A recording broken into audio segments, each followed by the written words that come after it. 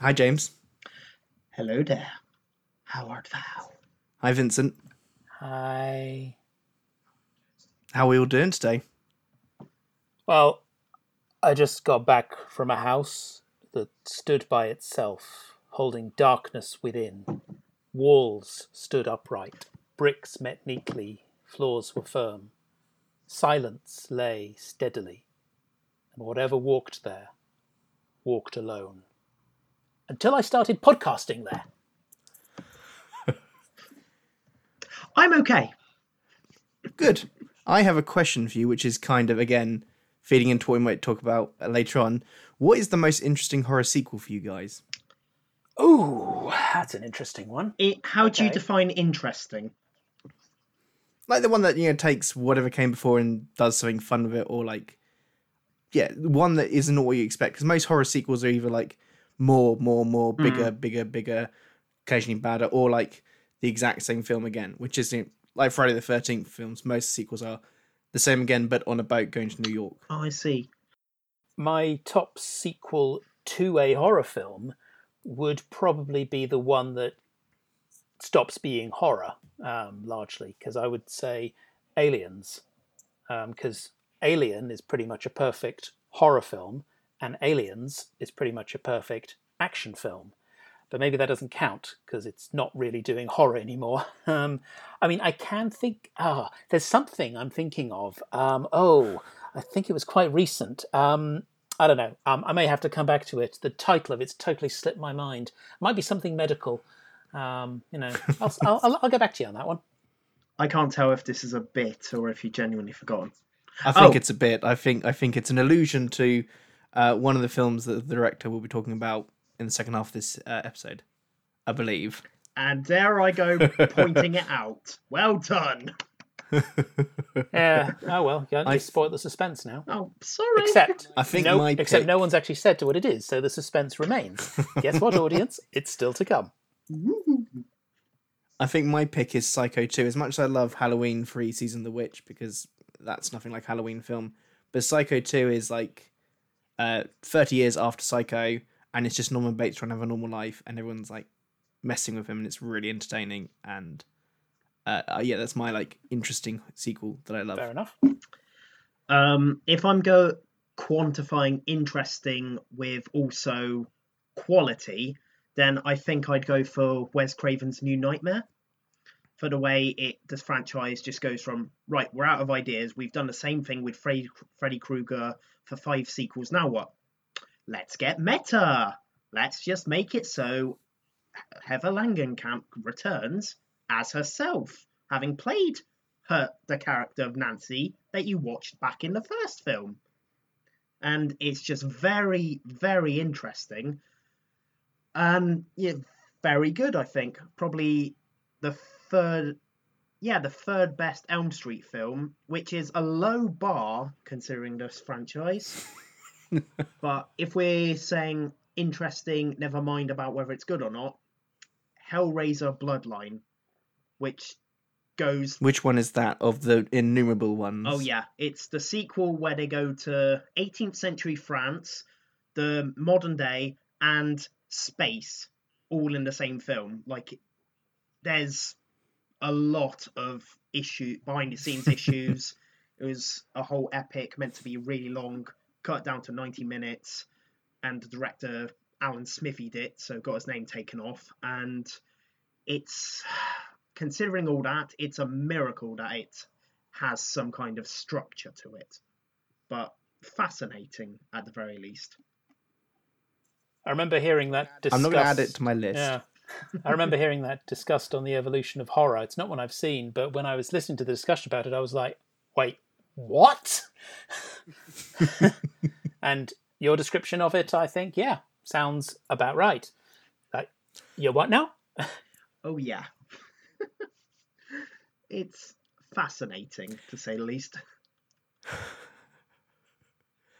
If you hadn't noticed, we're talking about horror because this is Invasion of the Body People! Yay! And yay! And we've decided we're going to tweak it slightly so that we're going to change up some of the order, add in some new things, because we've been doing this for a few months and we thought we'd have fun with it. As ever, I'm Russell. That's James and Vincent, and we'll be giving you news, reviews, random views, recommendations all around horror and wider genre films. Because you know what? We brought up Aliens already, so we're not just tied to horror. We love sci-fi and every other kind of genre film. And to kick things off, James is going to give us some news, aren't you, James? I suppose I am. Now, what is there in the news today? I suppose there's this little thing. I don't know if anyone's heard of Fright Fest, but they unveiled the first 25 films which are going to be taking place at this year's August event. Yay! Horror is back. Woo! Woo! And they've given the first details for this year's event today. I believe it was at 10 a.m. this morning they unveiled it, saying which films are going to be playing on the main screen. An interesting selection, which will be going through our most interesting sounding ones in a bit. But I want to highlight that this isn't just the end of it. What they're going to do is they're going to unveil more information over the next few weeks. This will include the lineup for the Discovery screens and the ever awesome First Blood strands. They'll be telling you what guests are coming, when passes and tickets will go on sale, but they've also revealed there's going to be a digital event, and it'll be taking place Wednesday the 1st to Sunday the 5th of September, which is a very good way to ensure everybody, whether you can attend or unable to, everybody gets a chance to have a bit of the fun and experience some of the lineup they have going on. Now, we've all had a look at the lineup of the films, and would anybody like to offer their thoughts about how the lineup's looking and what there is going on? Glancing through them, there's, as one expects from Fright Fest, you sort of read the descriptions like and some of which sound very interesting, some sound completely mad, and others sound, well, I'm sure that'll be okay, but it doesn't really sound for me. For me, a few that particularly stood out was actually the very first one. The film, the festival opens with the European premiere of Demonic, which according to the fairly brief description, is a unique voyage into a world terrifyingly similar to our own. A crossover between forward-thinking science fiction and high-tech horror. I'm particularly excited about that one because the director is Neil Blomkamp, who, if you cast your mind back about 12 years, really electrified audiences with the fantastic District 9, and has yet to recapture that. He, we were talking about Alien earlier. At one point, Blomkamp was tied to an Alien sequel, but that never materialised. And what did materialise from him were Elysium and Chappie, neither of which matched quite the strength of District 9, but have continued a consistent interest in sort of the violations and alterations of the human body. So, I mean, if you look on the website for Fright Fest, there is a still from Demonic, which appears to be of a chap who's been strung up and covered in satanic symbols. Yay! So that's the first one that's really stood out to me. Russell, what's something that's you're particularly looking forward to that's caught your eye? Yeah, so what I love about Fright Fest is that it's super diverse. It has all these different kind of films. Some of them aren't horror. Like I've watched some really good thrillers or comedies at Fright Fest, and they come from across the globe. So I guess the first one that stands out for me is this New Zealand. I don't even know if it's a thriller. I don't even know if it's a horror. It looks closer to a thriller called Coming Home in the Dark.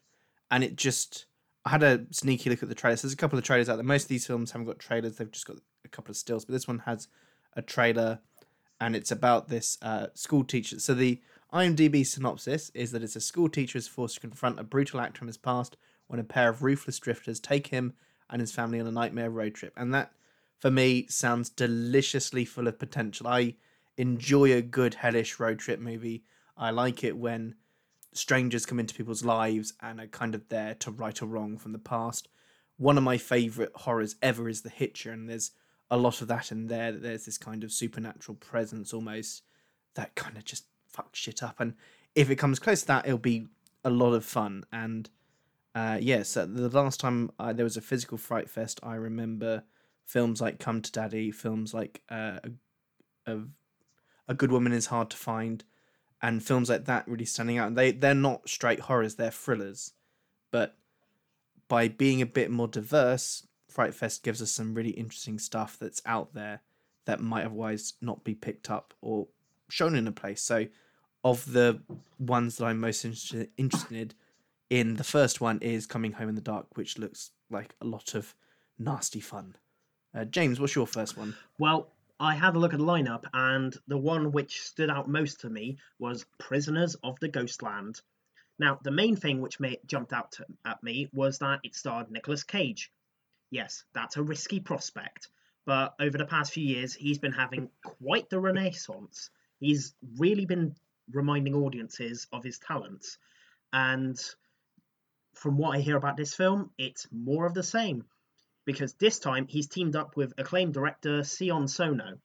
Now, I've only seen once of Sono's work, and that's 2015's Tag. And if that's any indication, this film is going to be one hell of a ride. Now, the synopsis, bear with me. Set in the treacherous samurai town, a ruthless bank robber named Hiro is sprung from jail to locate the missing granddaughter of a wealthy warlord. He'll gain his freedom in exchange for the runaway, and to ensure some success, he's strapped into a leather suit that will self-destruct within 5 days. So it's a race against the clock with apparently stylish skirmishes, which includes gunslingers, ghosts, samurais, and cults. Now, if that doesn't sound like an unbelievably fun ride, I don't know what does. It does sound like an unbelievably fun ride. It also sounds like this was going to be another sequel to Escape from New York. Have we got Cage Pliskin here? All he needs is an eye patch, and fuck you for the precedent. Yep, I am down with that. Vincent, do you have another one to share with the group? Yeah, I am also very much looking forward to Crabs. Now, some people probably think, what, is this about some sort of sexually transmitted disease?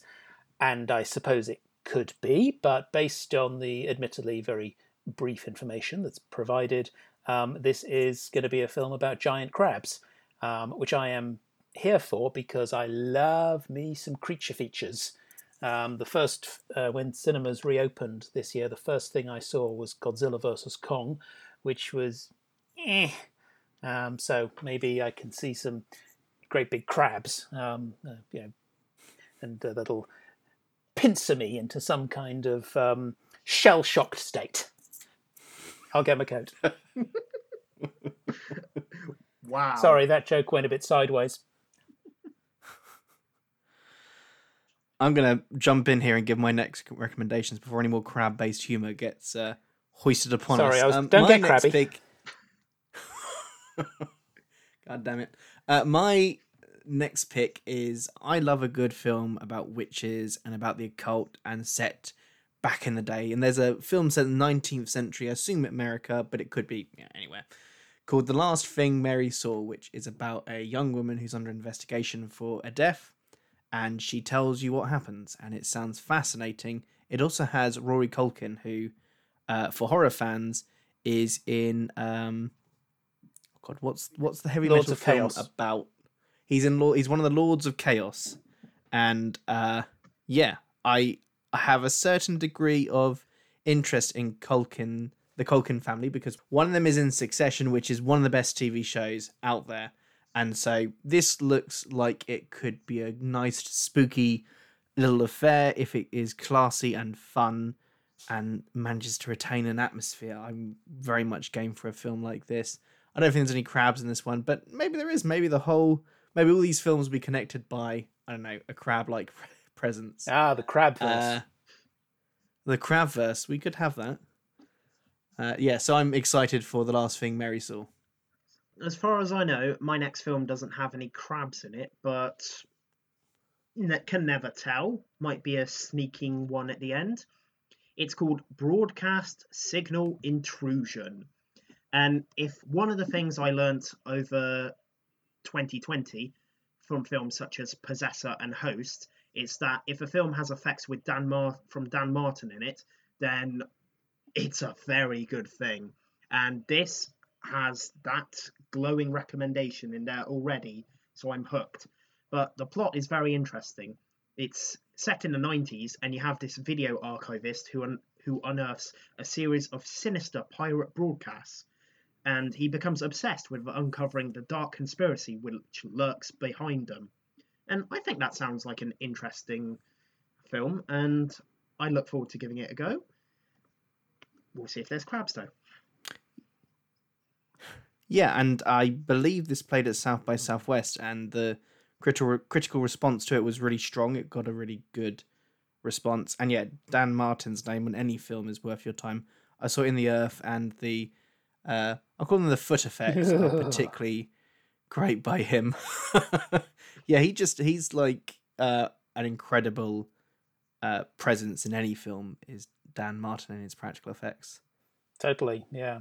I saw In the Earth as well, and I found it to be quite a feat. Oh, jeez. My third pick for Fright Fest is from Fright Fest favourite Dominic Brunt, who has, which features another Fright Fest favourite, Michael Smiley, who I remember at Fright Fest 2019 actually being there in person, and greeting all us sick bastards. But he sounded Irish, which I didn't. So this new film from Brunt and featuring Smiley is Evie, a sinister take on the Selkie myth. Now, I really like, I should say also co-directed with Jamie Lundy. I've always found the myth of the Selkie very interesting, where a person, well, generally would be a woman who could turn into a seal and would go back and forth between living a life on the land and living one in the sea. There was a wonderful, touching family animation film some years ago called Song of the Sea, which featured Selkies. I have a feeling Evie will be very different, and I am here for sinister Selkies. Yeah, Michael Smiley is always a ringing endorsement in any Fright Fest film. He's like the crown prince of Fright Fest. I remember the first film I ever saw at Fright Fest was Kill List, and he's in that. And I remember him being in the audience, and yeah, I mean, it was a great one to watch first at Fright Fest because. Funnily enough, my first Fright Fest film also had Michael Smiley in it. It was Come to Daddy, and same for me.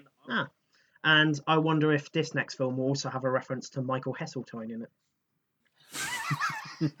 We can but hope. My final pick is a film called The Maid, which is a Thai horror that looks particularly ghosty and spooky. It is about a teenage maid who comes to work for a family, and there was a mysterious death of the last maid, and it seems that she's haunting the house. And it looks like a throwback to a time when horror was all long-haired, grey women making noises, but in a good way. I mean, in a perfectly good way. I'm very interested in what The Maid will be like. And again, as I said with my first pick, I do like that Fright Fest at their best pulls in films from everywhere, all around the world. You'll get all these different films from, and horror is so different everywhere. So it's really interesting to go there and see what everyone's doing. So yeah, I'm very into this as a film. That sounds very good. My last pick is a film called Beyond the Infinite 2 Minutes. And this already comes with a ringing endorsement because it was acclaimed by director Shinichiro Ueda. I really hope I haven't butchered that. Who was the director of a past Fright Fest favourite, One Cut of the Dead. And he called it a worthy successor to his film, because this film was shot with virtually no cuts. So 70 minutes, no cuts. And what it is, it's a time travel suspense comedy where a cafe owner is just relaxing and he looks at the TV, and what does he see on there? An image of himself. And he on the TV is speaking from 2 minutes in the future. And then him, his staff, their regular customers, they find themselves trapped in some kind of time prison, which sounds very interesting, and I really look forward to see how well it's done, because I remember at last Fright Fest there was a film they said was shot in one take, and watching it seemed anything but. But this one does have some very good responses already, and I'm really looking forward to checking this one out. Not to name names, but is that Fright Fest one the one with the neon masks, or like masks that That's light the up? one. Yes. I have seen that. Yeah. Yes, it was not one take. No, not at all. We will be coming back to one takes later on.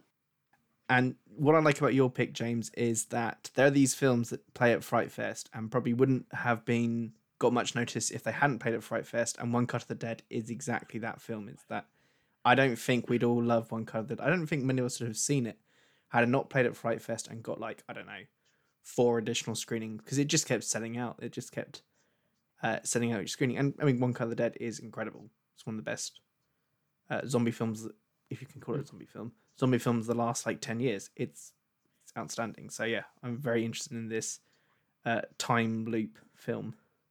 Okay, so that was our discussion of what Fright Fest has to offer, and I look forward to seeing what else they're going to have on the Discovery screens. If that's just what their introductory choices are, then they must have something special for their Discovery screenings, because there always tends to be something.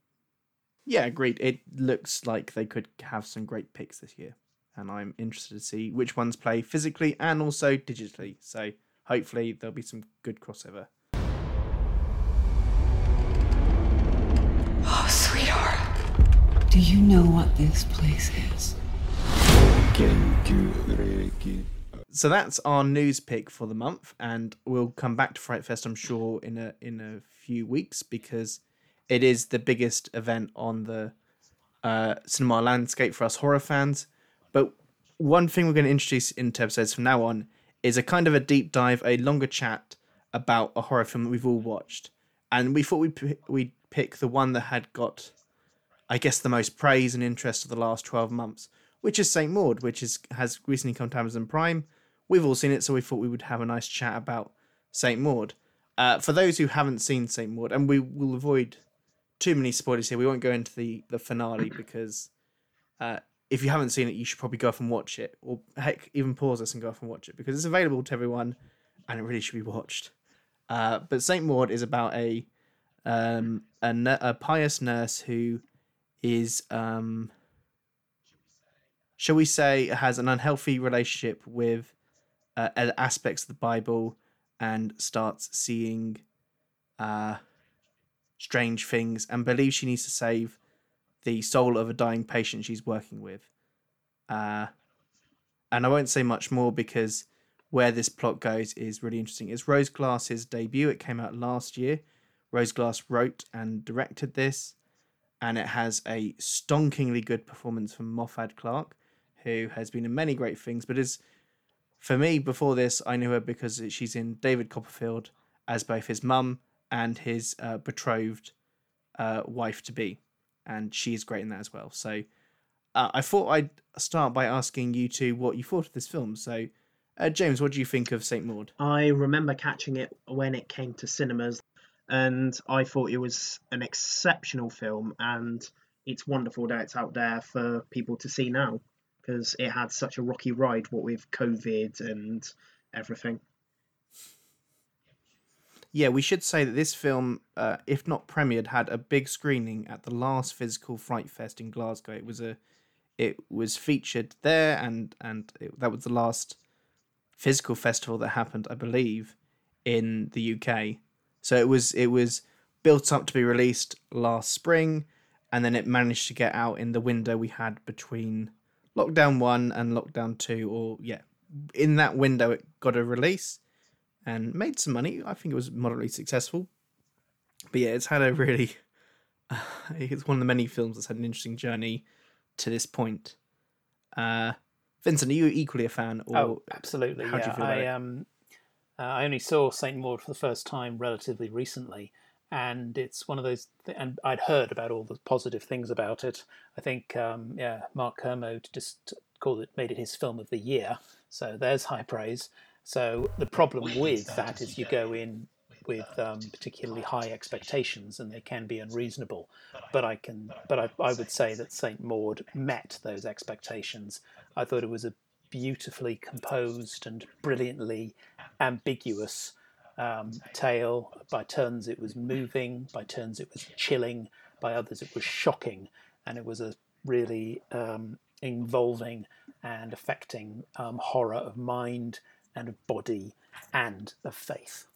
So you use the word horror there. Do you think this is a straight horror film? Do you think this is entirely a horror film? I do, yes, absolutely. The debate over what does and doesn't qualify as horror will probably never be definitively concluded. I came up with a definition that works for me, which is I think that horror is about victimhood. It is about presenting the experience of a victim, and that is what I felt watching Saint Maud.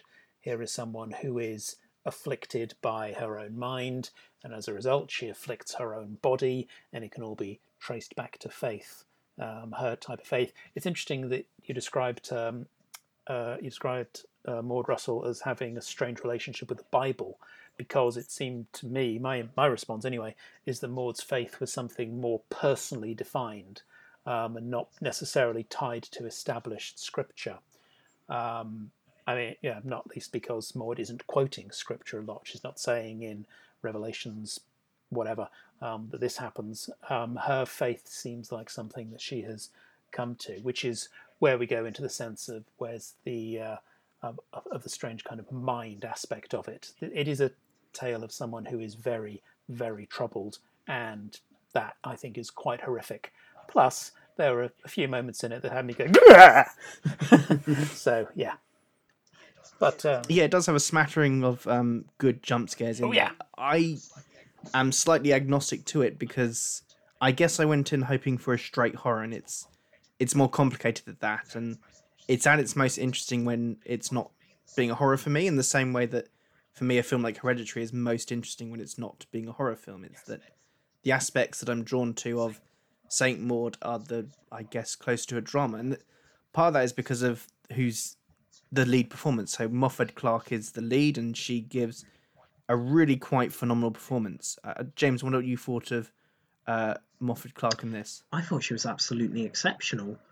I mean, as you see in the film, it's not so much told. You're not led by the hand as to what led Maud to become as you see her in the film, and you get the breadcrumbs and enough so you can put it all together. And I think with it all really comes together because Morphe Clark does such a wonderful job selling it. You believe that she's been on this journey, and who she is now, she's fully into that person.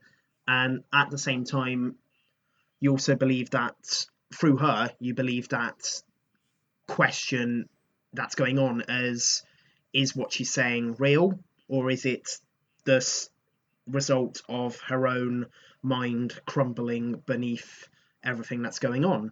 And for me, that's what makes it a horror film, is because what's more scary than the possibility your own mind is withering away? Yeah, I totally agree, James. I agree with both of you, oddly. I mean, it seemed to me very much like a horror film because it really explores the idea of, your mind betraying you, and then some pretty nasty body horror in there as well. But at the same time, it's got this really sort of melancholic, very human aspect to Maud's background. And I think the relationship that she forms with her charge, Amanda, is also very touching. So I absolutely get where you're coming from, Russell. But I have a question for you two. For me, something that makes this film something special is that I think it's very ambiguous. It does not, without giving away the ending, I would say I don't think that the ending is clear. I don't think the film tells you what was actually going on. Was that your experience, or did you find it clearer? So I think for the most part it is ambiguous. I think how it ends, you could interpret that as a definitive finger on the scale of one way or the other. The I'll be honest, the ending floored me, and it was perhaps the bit of the film that floored me. I found most of it quite not reserved isn't the right word, but Saint Maud takes its time, and it's such a character study that the bit that really startled me and I guess frightened me was right at the end, was that very final moment, and it is such a powerful final moment. But I think because of what it's showing us, it feels like it's the director's almost coming down on a side. But then I can see people who wouldn't see it that way, because for so much of it, it is subject to what the viewer is interpreting and what they're seeing. I'd have to agree with that when it comes to the film as a whole, I do feel it works both ways depending on your interpretation. And I think it does that really well. But when it comes to the very end, then I think it falls down onto one camp as to what's actually happening. And that's certainly my interpretation of it. But at the same time, I can see the other side and how how it would still work for them, and of that mindset. And that's a very interesting one. Yeah. Do you think at all this film is slightly missold in how it was marketed at the time? Because I believe at the time it felt like it was marketed as the Halloween horror, because it came out in October, and it felt like it was being geared towards, you should go there and you'll have like a date night experience of horror. And I have the IMDb up in front of me. There's things like that it promises endless nightmares and it's a horror masterpiece. And it's an unholy terror is another quote they pulled out.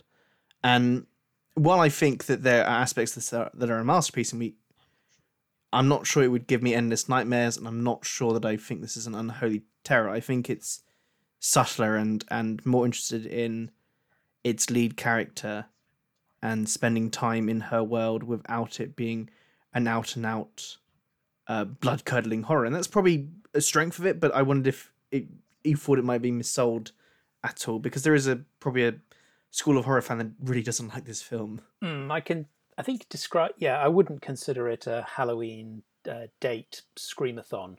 No, it's a lot more sort of it's a film that's disturbing and unsettling more than it's not a thrill ride, put it that way. And I think that Unholy Terror is just sort of is effectively buying into, hey, there's a religious aspect to this.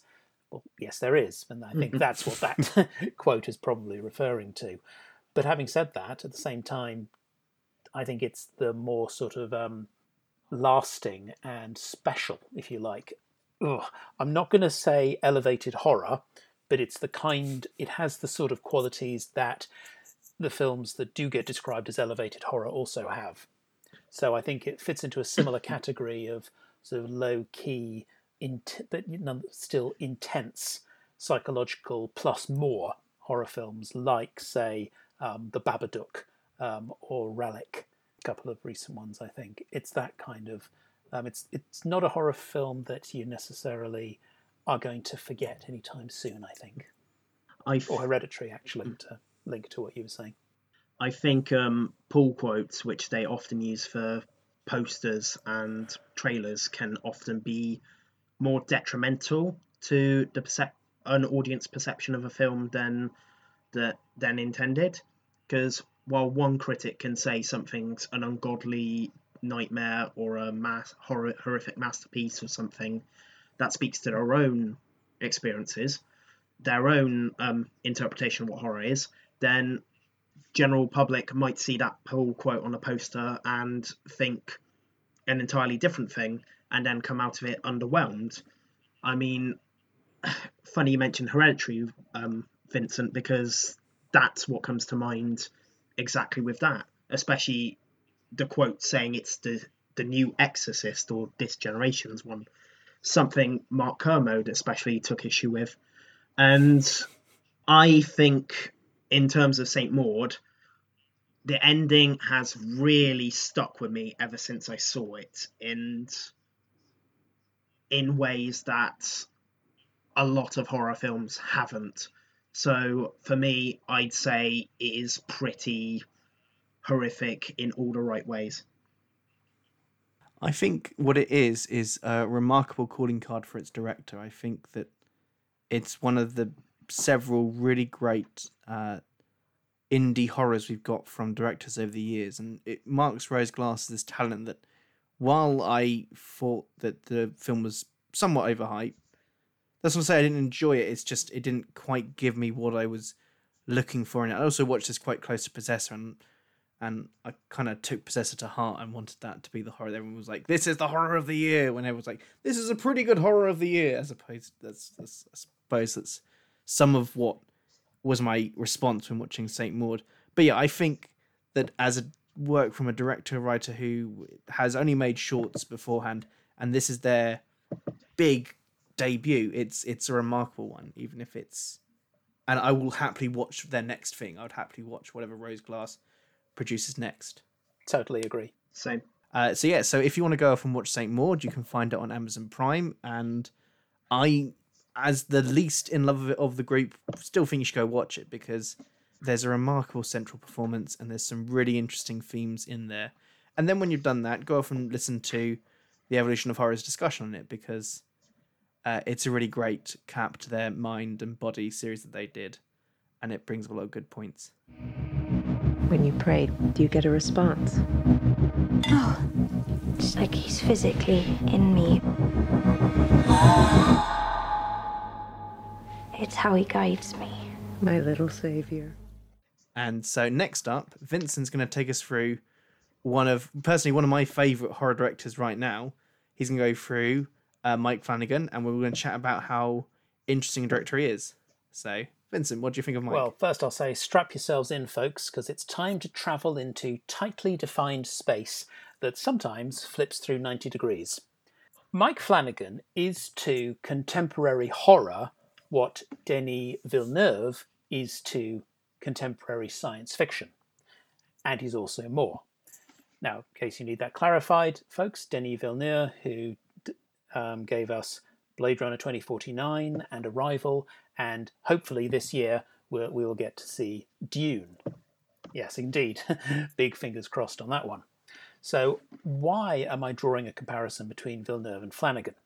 Well, to answer this question, we need to go back through the past 60 years of horror cinema, so where we will find stylistic tendencies. It is terribly reductive and simplistic to talk about directors as the centre of film meaning, but it's easy for us, so we do it.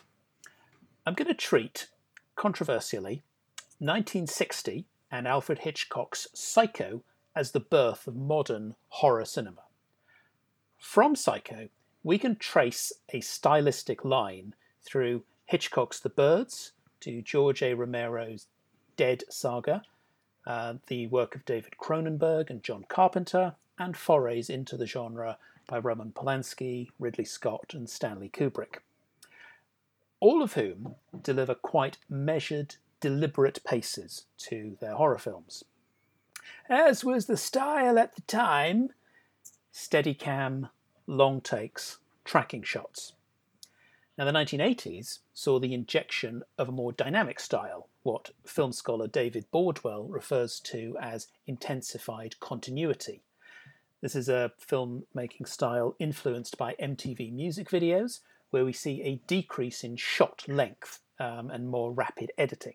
So it's a matter of let's speed things up. And what we get here is a distorted cinematic fabric.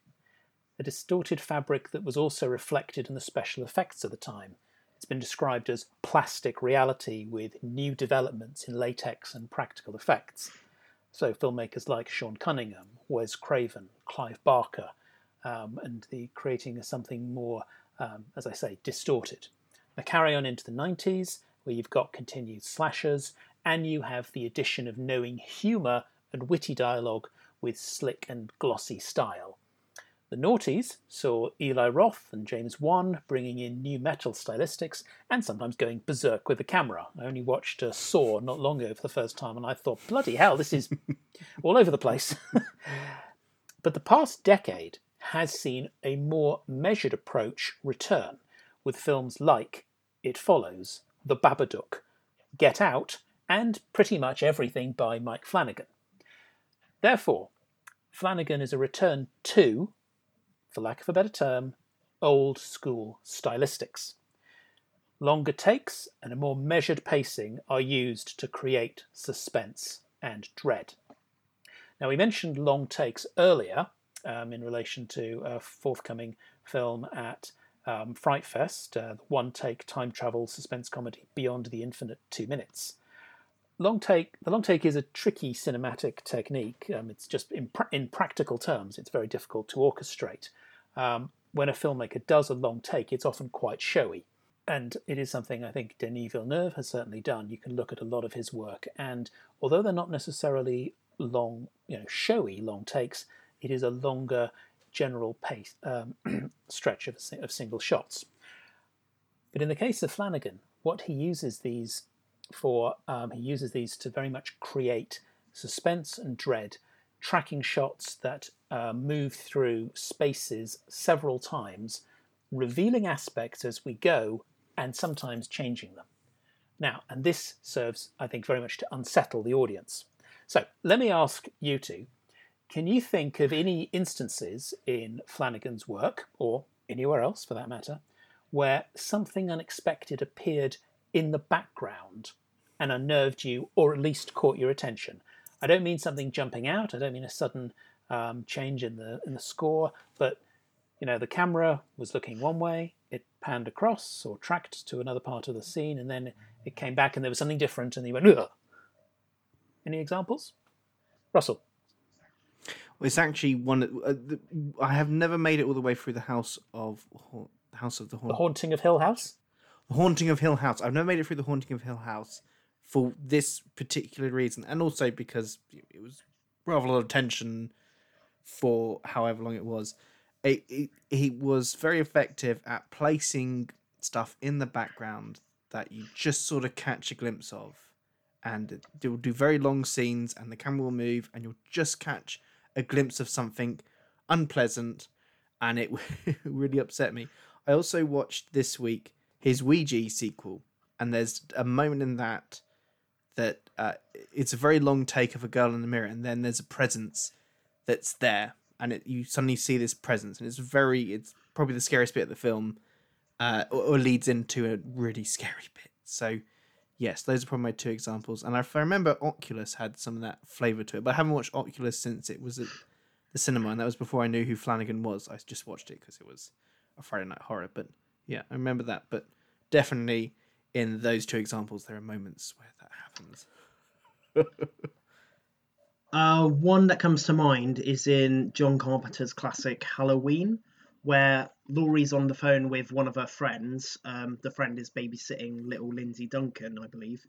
And while she's on the phone, she's moving about, and in the background you see the face of Michael Myers just standing watching her in the window, and the score changes subtly to indicate, oh shit, he's right there. Like, she is unaware of the murderous danger that's literally watching her while she's just going about the most banal stuff. And that one is just excellent. Yeah, absolutely. And it's, I think, significant that you reference back to Halloween, because what we see, I think, in Flanagan's work, it's kind of continuing that kind of, or returning to that sort of tradition. And yeah, the moments that you were describing, Russell, I totally agree.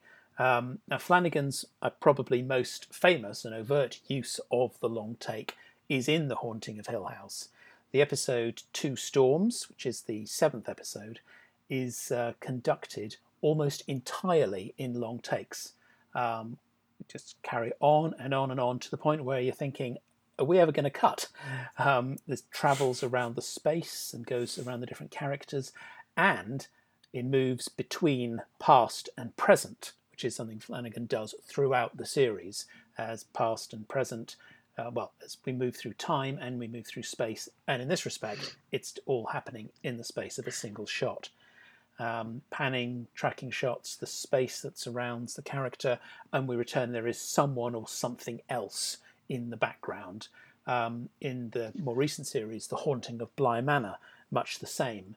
And in that, it's often a matter of okay, that person wasn't there a moment ago, but sometimes it's not even a sudden jump, it's not even a sudden appearance. We've just been moving through the space. It's like, was there a person standing there?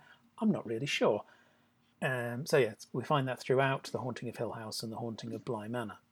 Now, what's important about this is that in these cases and throughout Flanagan's work, it's about seeing the other aspect of Flanagan's work I want to discuss, which is his very strong sense of space, the fear frontier. Yeah, Scare Trek. That could be. Maybe I'll write a book about Mike Flanagan one day, and I'll call it Space Trek. Copyrighted. Now, the standard narrative structure is equilibrium, loss of equilibrium, re-establishment of equilibrium. Try saying that 3 times fast. And horror narratives typically do follow this, but sometimes they don't give us equilibrium at the conclusion. And these can be the most horrifying because the sad, grim, or just terrifying ending they provide is a disavowal of order and the associated comfort. Now, it's fair to say most Flanagan films do end sort of happily, or at least with a resolution. But along the way, Flanagan presents us with space which he then distorts to create unease. He's great at setting things in small spaces that should be reliable, but really aren't. Now, earlier, Russell, you mentioned films involving a sudden arrival of a sudden intervention of a stranger, which really messes things up, like The Hitcher, or of course The Strangers. Well, Flanagan's done that too with Hush, a film where a woman is subjected to a home invasion. Now, this is seriously unsettling, partly because we get this senseless sadism in it, but also because it very much draws you into that character's position. You mentioned Oculus. Here's a family home where reflections and reality become untrustworthy. Gerald's Game is remarkable because it's mostly set in a single room, and this single room turns into a nightmare space of memories, hallucinations, and some of the most grisly body horror I have seen. Yeah. Now, the aforementioned spaces in The Haunting of Hill House, as I said, connect to each other across time and space as well. Again, these things are not being destabilized. Now, earlier, Russell asked about favourite horror sequels. And in what I think could be Flanagan's highest profile work to date, we have a sequel to The Shining, Dr. Sleep. Now, with this story, we have a space that was established by Stephen King and immortalised by Stanley Kubrick. What Flanagan does is recreate this and then violently distort it, which is what makes Dr. Sleep a really strong sequel because it's Flanagan's own. He doesn't try to emulate Kubrick or be super faithful to King, and goodness knows if you want to talk long takes, Stanley Kubrick's your guy. But what Flanagan does is he gives us the familiar and then he messes with us. Because so he's messing with space, he also messes with time through the flashbacks, memories, and the pervasive effects of grief and trauma, split time narratives, framing stories and flashbacks, sometimes within flashbacks. And this all makes perfect sense, and why I say he is, sort of a very dominant figure in contemporary horror. Because what is haunting but the presence of the past in the present? The idea of we are haunted by memories, we are haunted by trauma, and whether we've got Oculus, The Haunting of Hill House and Bly Manor, Before I Wake, Gerald's Game, Dr. Sleep, that's what we've got. It's it's an inability to get away from something and that remains haunting us. Visually, Flanagan, another trademark shot of Flanagan are tilt shots, where the camera literally tilts through 90 degrees. Or we at least get shots of characters at that angle or from that perspective, so again, space is distorted. And I mentioned earlier the seriously grisly body horror in Gerald's Game. Flanagan's not shy about visceral violence. The haunting, I don't know, Russell, you said you've not got through much of The Haunting of Hill House. How many episodes did you get? Just the first one? I think I got two. Two, okay. I think I got to the second one, and there was something in the basement, and yeah. And that was enough. Yeah, I was like, if it's going to do this for another 5 or 6 episodes, I'll just at some point grow a backbone and watch this. Well, yeah, be careful with backbones in that show, because yeesh. But to go back to Dr. Sleep, in that we actually have a child being pulled apart alive. That's pretty gruesome. And what this does is he's emphasising what is most frightening: the spaces made uncanny by our own unreliable minds, and our bodies letting us down as they get ripped apart in Dr. Sleep, Gerald's game, Oculus. Now, it's also worth noting that from an industrial perspective, Flanagan is very much of the current time. As he moves between cinema features and streaming series, he embraces the long-form narrative, because Hill House and Bly Manor are like movies in 10 episodes, and I very much look forward to his future work, Midnight Mass and The Midnight Club. Thus, in summary, I would say that Mike Flanagan is a horror maestro of the current moment. He uses established horror tropes like memory, grief, family, and the uncanny, classic haunting tropes with a measured and deliberate style, and modern facilities like digital effects and long-form streaming series. His work is nuanced and inhabited, it is melancholic and tragic, and at times it is fucking terrifying. He's doing a great job, and he needs to be watched. Oh, and most of his work features his wife, Kate Siegel, which is really cute. Question then, guys. What's your favourite Mike Flanagan property? I'll go first because I want to be the one to praise it. It is Dr. Sleep. I am constantly a bit blown away by Dr. Sleep. I only saw this because people who had seen it told me on Twitter that it was good. I didn't really warm to any of the marketing for it. And it was... the theatrical cut is remarkable. It's 2.5 hours long. It's this deliberately paced exploration of what comes next in The Shining. And then there's the director's cut, which is also half an hour longer, even slower, even more time, even more material to dig into. And it's fascinating. And as you said, it's not King, it's not Kubrick, it's Flanagan. He manages to take these two opposing forces, because the King Shining is not Kubrick Shining and vice versa, and somehow bring them together.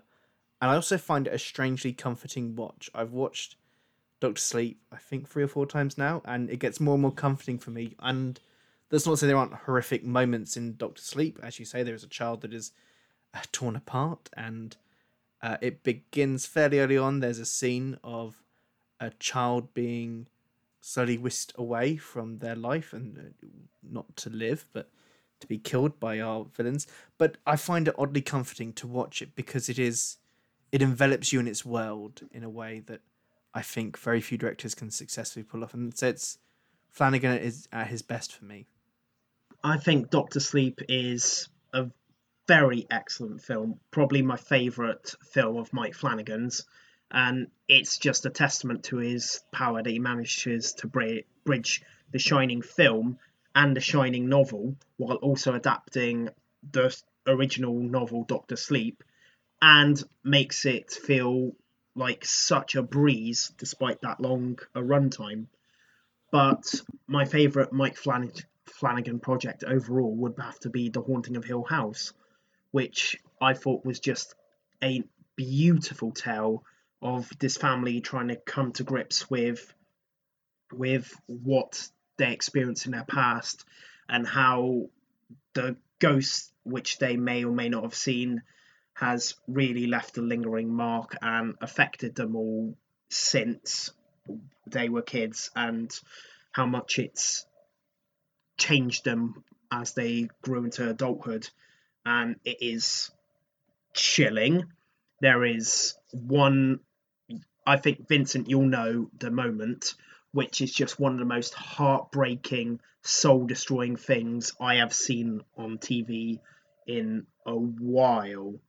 And I think it's just a beautiful tale which really earns its ending. And I thought it was just beautiful. Well, I'm with you, James. Yeah, The Haunting of Hill House is my personal favourite Flanagan property. I've only watched it all the way through once, and I'm ready to give it another watch, preferably in the dark, alone, with the lights off. Yeah, that's. I think I do know the scene you're referring to, James, involving falling through time, as it were. Yeah, you got it. Oh yeah. Okay. And then there is one point in it which is one of the best jump scares I think I've ever seen. I just watched earlier today that little scene.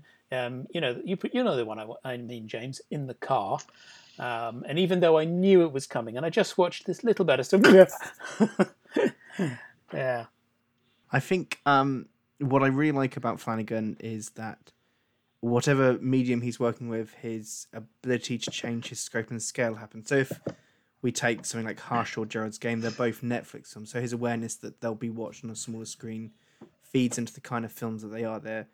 They're reduced in focus. They are single location films, and they work because of that awareness. But then he expands out with something like The Haunting of Hill House, which is again being watched on a smaller screen. But he understands that in a Netflix show, he has 10 hours to tell this story. And so with the bits that I saw, it was a really interesting story. I was just far too scared throughout. And then bring it all the way to Dr. Sleep. That is this big, expansive story that is going to be seen on a big screen. So he shoots in a way that at times is almost cosmic. And so, yeah, that's one thing I really admire about Flanagan, is that he's probably one of the few directors who understands the landscape of film release is more than anyone else, in that he'll make the film for whatever he understands it will be watched in. So if it's going to be watched in the cinema, he makes these expansive films. If it's going to be a Netflix original, he's perfectly capable of reducing his scope down to what works for a Netflix film. Absolutely.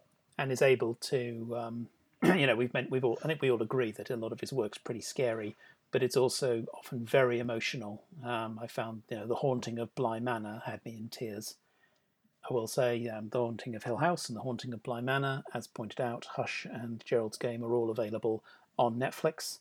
Dr. Sleep is currently available on Now. But hey, there's always way. But if you haven't checked out much of Flanagan's work, I really do highly recommend it. If you want to see a maestro of modern horror, Mike's your man. Now I want you two to get good rest. What if I have a bad dream? Well, I'm sure we can handle any dream you have. What if I dream that you sent us away into the dark and we get hurt? Really hurt? And we're going to be doing these every couple of months, maybe not every episode, but most episodes we're going to do a deep dive into a director or a genre or some area of horror that we think really needs to be talked about. And so look out for these in future episodes. And we're going to cap things off with a trio of recommendations. So we've each taken on one of the things to recommend, something old, something new, and something not a movie. So I'll kick things off with my something old. And there is a film that for many years now has been barely available to British fans. To us people in the UK, it just didn't really get much of a distribution. But it is one of the great ghost films of the last 15, 20 years. It is, of course, Lake Mungo. And Lake Mungo is a wrenchingly sad, powerful horror film. We talked about Flanagan's ability to make works that are devastating, because The Haunting of Hill House devastates, elements of Dr. Sleep devastate. He has that skill, and Lake Mungo is one of those films. And I've now watched it twice. I actually swore I'd never watch it again the first time I watched it because it's so devastating. And both times I was basically in tears by the end, and it ends on a profoundly sad note. And it's this incredible exploration of grief. It's about this family who deal with the loss of one of their daughter or sister in sometimes unhealthy ways. And it's this strange mystery box of a film. And it's by Joel Anderson, who wrote and directed it. And he basically disappeared after making this film. It didn't make much money. It didn't get much attention at the time, but it's just gained this reputation over the years. And it can now be found on Shudder. And also Second Sight have brought out a wonderful Blu-ray of this that I'm going to purchase soon. But yeah, now is the time to find Lake Mungo, because if there is a horror film that horror fans talk about as the one modern horror that you've got to seek out, it's probably going to be Lake Mungo. And it won't be for everyone. It's not for everyone. It is at times a challenging watch, but yeah, Lake Mungo is my something old for this month. Have you seen it? Yes, I have. I not that long ago, actually. I heard it recommended somewhere, probably The Evolution of Horror. Hi, Mike. And it was a film I went in actually knowing nothing about it, and at that time it was on YouTube. I'm not sure if it's still there, but not knowing anything about it, there were points where I was like, "Wait, is this what? Hang on." And then actually, spoiled it for myself by looking things up. It's like, oh, okay. And then that sort of adjusted my my viewing experience. But it didn't in any way hinder that experience. It was, it's spellbinding. What about you, James? I've actually not seen it. It is one that I hear so much about, and it's thankfully a film I've managed to not get spoiled for myself. That you often get those ones you hear so much about and you know everything by the time you get to watch it.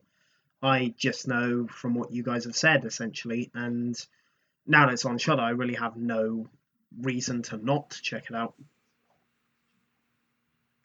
Yeah, I will say that I've watched a lot of horrors since the start of the pandemic, and this is one of them, and it's one of 2 or 3 that have basically stayed with me every single day since. This and Martyrs and maybe Audition, but I mean Martyrs and Audition are for different reasons, but this has stayed with me, and it probably has the level of emotional impact on me that The Orphanage had. Basically, ghost stories really fucked me up. Oh, I was expecting you to say Trolls World Tour among those. Yeah. I mean, that's another film that's haunted me. Yeah, where's the love for the trolls?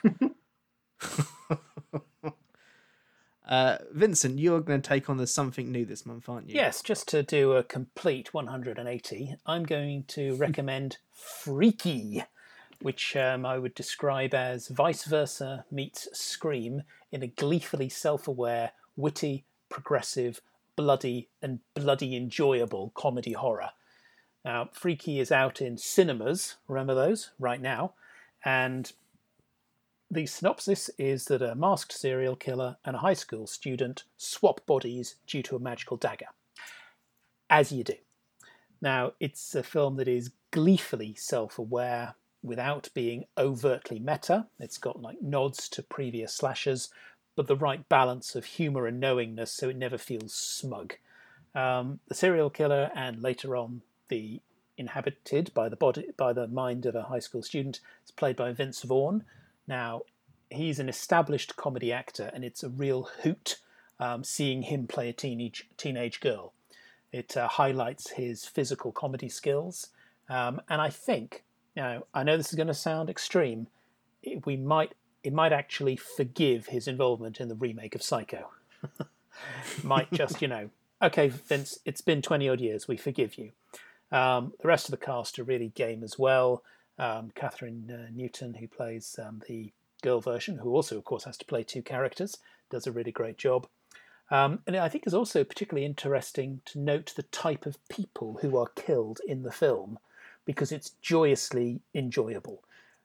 Toxic masculinity fares pretty badly here, and I'm always happy to see that. Yeah, one of the best. It features one of the best put-downs to an entitled jock as whom he thinks is a girl. She says to him, "Your touch makes my pussy as dry as sandpaper." That's withering.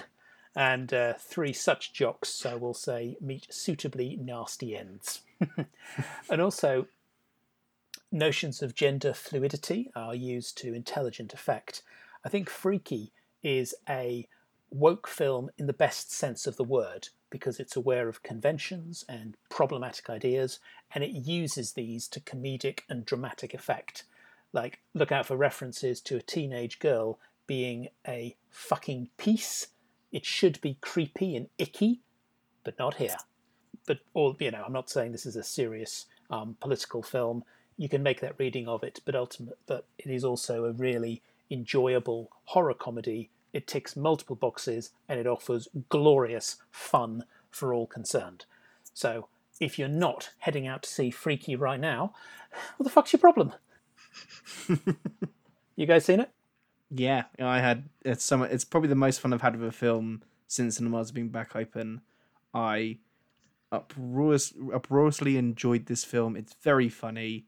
Vince Vaughn is great in it, but then I've seen Brawl in Cell Block 99, which he's also great in that, and he spends the film stomping on people's heads.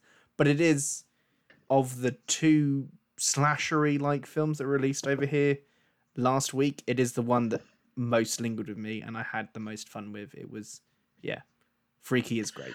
I actually haven't seen it yet, and basically what the fuck my problem is that I decided to check out The Hitman's Wife's Bodyguard instead, and whoops, yeah, I made a bad mistake on that part, but it's still in cinemas, so I still have time, thankfully. I have a brief question for you two, which is with this and Fear Street and sort of Candyman and Halloween and various other famous horror slasher properties coming back, do you think we're going to get a slasher boom? Do you think that's going to happen? Or do you think it's just not this time? Oh. Well, it's interesting. I wouldn't necessarily think of Candyman as a slasher, although I can certainly see why it fits into that category. I suppose it's possible, but it would have to be... okay. So the simple answer is no. I don't think we'll get another slasher boom. But if we do, we only will if it comes from particularly knowing, I think, filmmakers. Those who understand the genre, who are able to use it innovatively. You mentioned Halloween being a continuation of that franchise, but also updating it. I was delighted with 2018's Halloween, and the Halloween Kills could well do more of the same. But at the same time, it's also got to do something different, I think. So I don't think there'll be a slasher boom because I don't have enough faith in the creative talent to actually get the balance of what would be needed to create that boom. But if we do get it, I will be very happy to see it. I think horror can be quite cyclical. So trends come and go, and maybe when something's profitable enough, it can rise again. And like when Twilight suddenly took off and then there were vampires everywhere, or when The Walking Dead took off and zombies were everywhere. And could slashers come back? Not as they were before, not as the previous boom. Like, we're definitely not going to get The Burning again or the original Friday the 13th.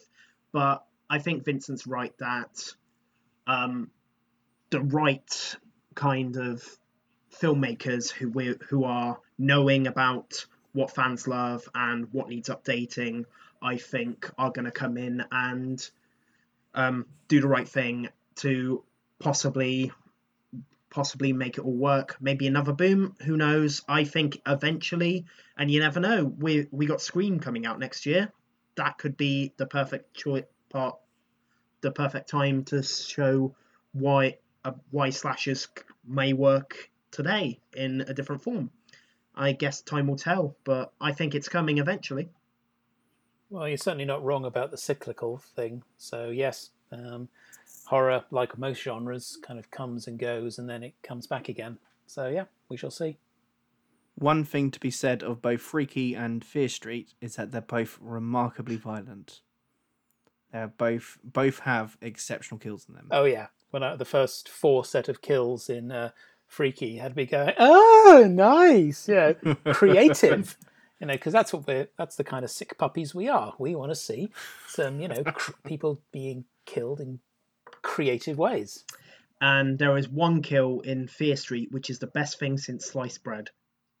And why do I feel I'm yet to see Fear Street? Maybe I'll manage it this weekend. But why do I feel that maybe somewhat literal.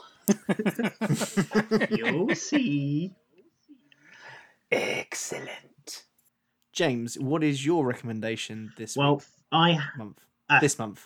Well, I have the something which is not a movie, and I've gone for a comic book series entitled The Immortal Hulk. And written by Al Ewing, it takes place sometime after one of Marvel's typical events killed off the Hulk for some convoluted reason.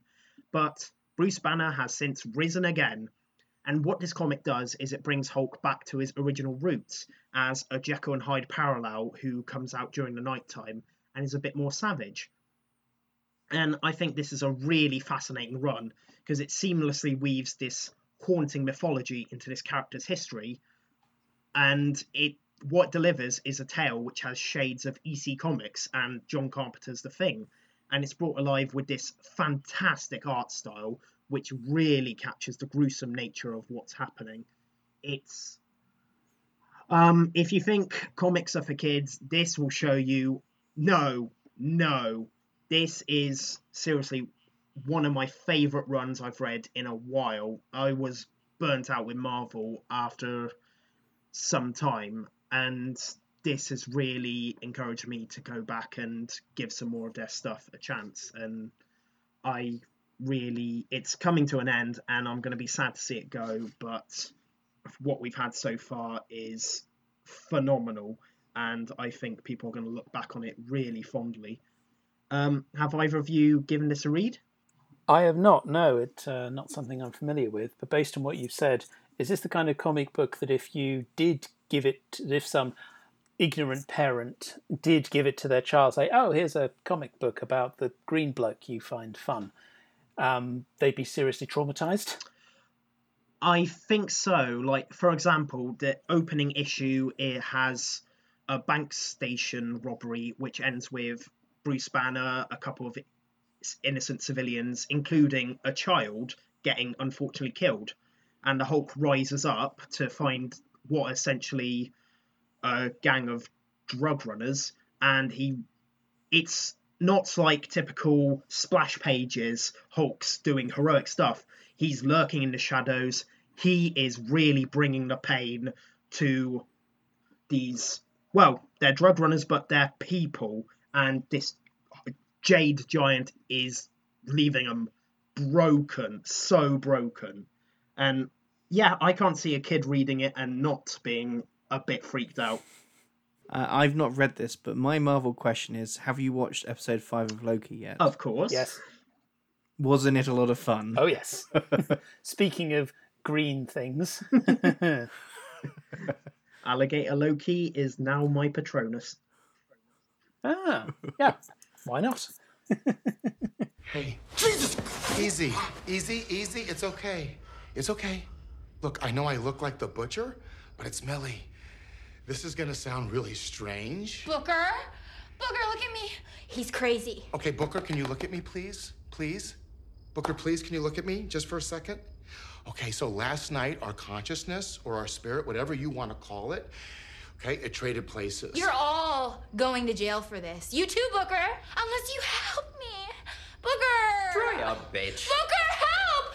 Booker! Will you shut up? So those are our recommendations for this month. We've got a heartbreaking movie, one that you'll have fun with, and a comic book that you should read. And we'll have more recommendations next month. And all that's left for us to do is to say where you can find us. So, Vincent, where can people find you? Well, you can find me at Hill House, where darkness is held within, walls stand upright and bricks meet neatly, and silence lies steadily, and whatever walks there walks alone. Find it at Dr. Gain on Twitter and Instagram, and you can also visit Vincent's Views, which is vincentmgain.wordpress.com for my reviews and commentary, and also my reviews on the Critical Movie Critics website. And as for me, if you want to find me, I'm lurking behind the bins, commandeering my raccoon army towards dinner. Throw a sandwich down there once in a while. Wouldn't kill you. But if you want to follow me in a non-creepy way, I'm on Twitter and Letterboxd at RoddersJ04. That's 2 Ds. And for my reviews, articles, podcast appearances, whatever I do, check out thereviewingrodders.co.uk, and I hope to see you there. And as for me, you'll find me wallowing in the 90s because that's what I'm covering on my podcast, Not Just for Kids. Why, this week I watched Super Mario Brothers, the movie, and it's like nothing I've ever seen before. Ooh. So that'll be... Yeah. Yeah. But yeah, so on Not Just for Kids, we're covering the 90s. We're wallowing in all kinds of amazing films. And next up, I've actually got Vincent here talking to me about Titanic, and it was quite a chat. So yes, you'll find me there. You'll find me on Twitter at Russ Loves Movies. That's where I post, what I'm watching, what I've written, any podcast appearances. Yeah. So come follow me. Come listen to my podcast. It is a lot of fun. We've just talked about Mouse Hunt and Stuart Little. And I hate Stuart Little. So, yeah. And all it's left for us to do is say goodbye. Thank you so much for listening. We'll be back next month. Stay safe in these odd times. And watch stuff. Watch all the horror, all the sci-fi, all the genre, all the sweet rom-coms that come out. Just watch stuff, play stuff, read stuff, and have fun. Watch your neighbours.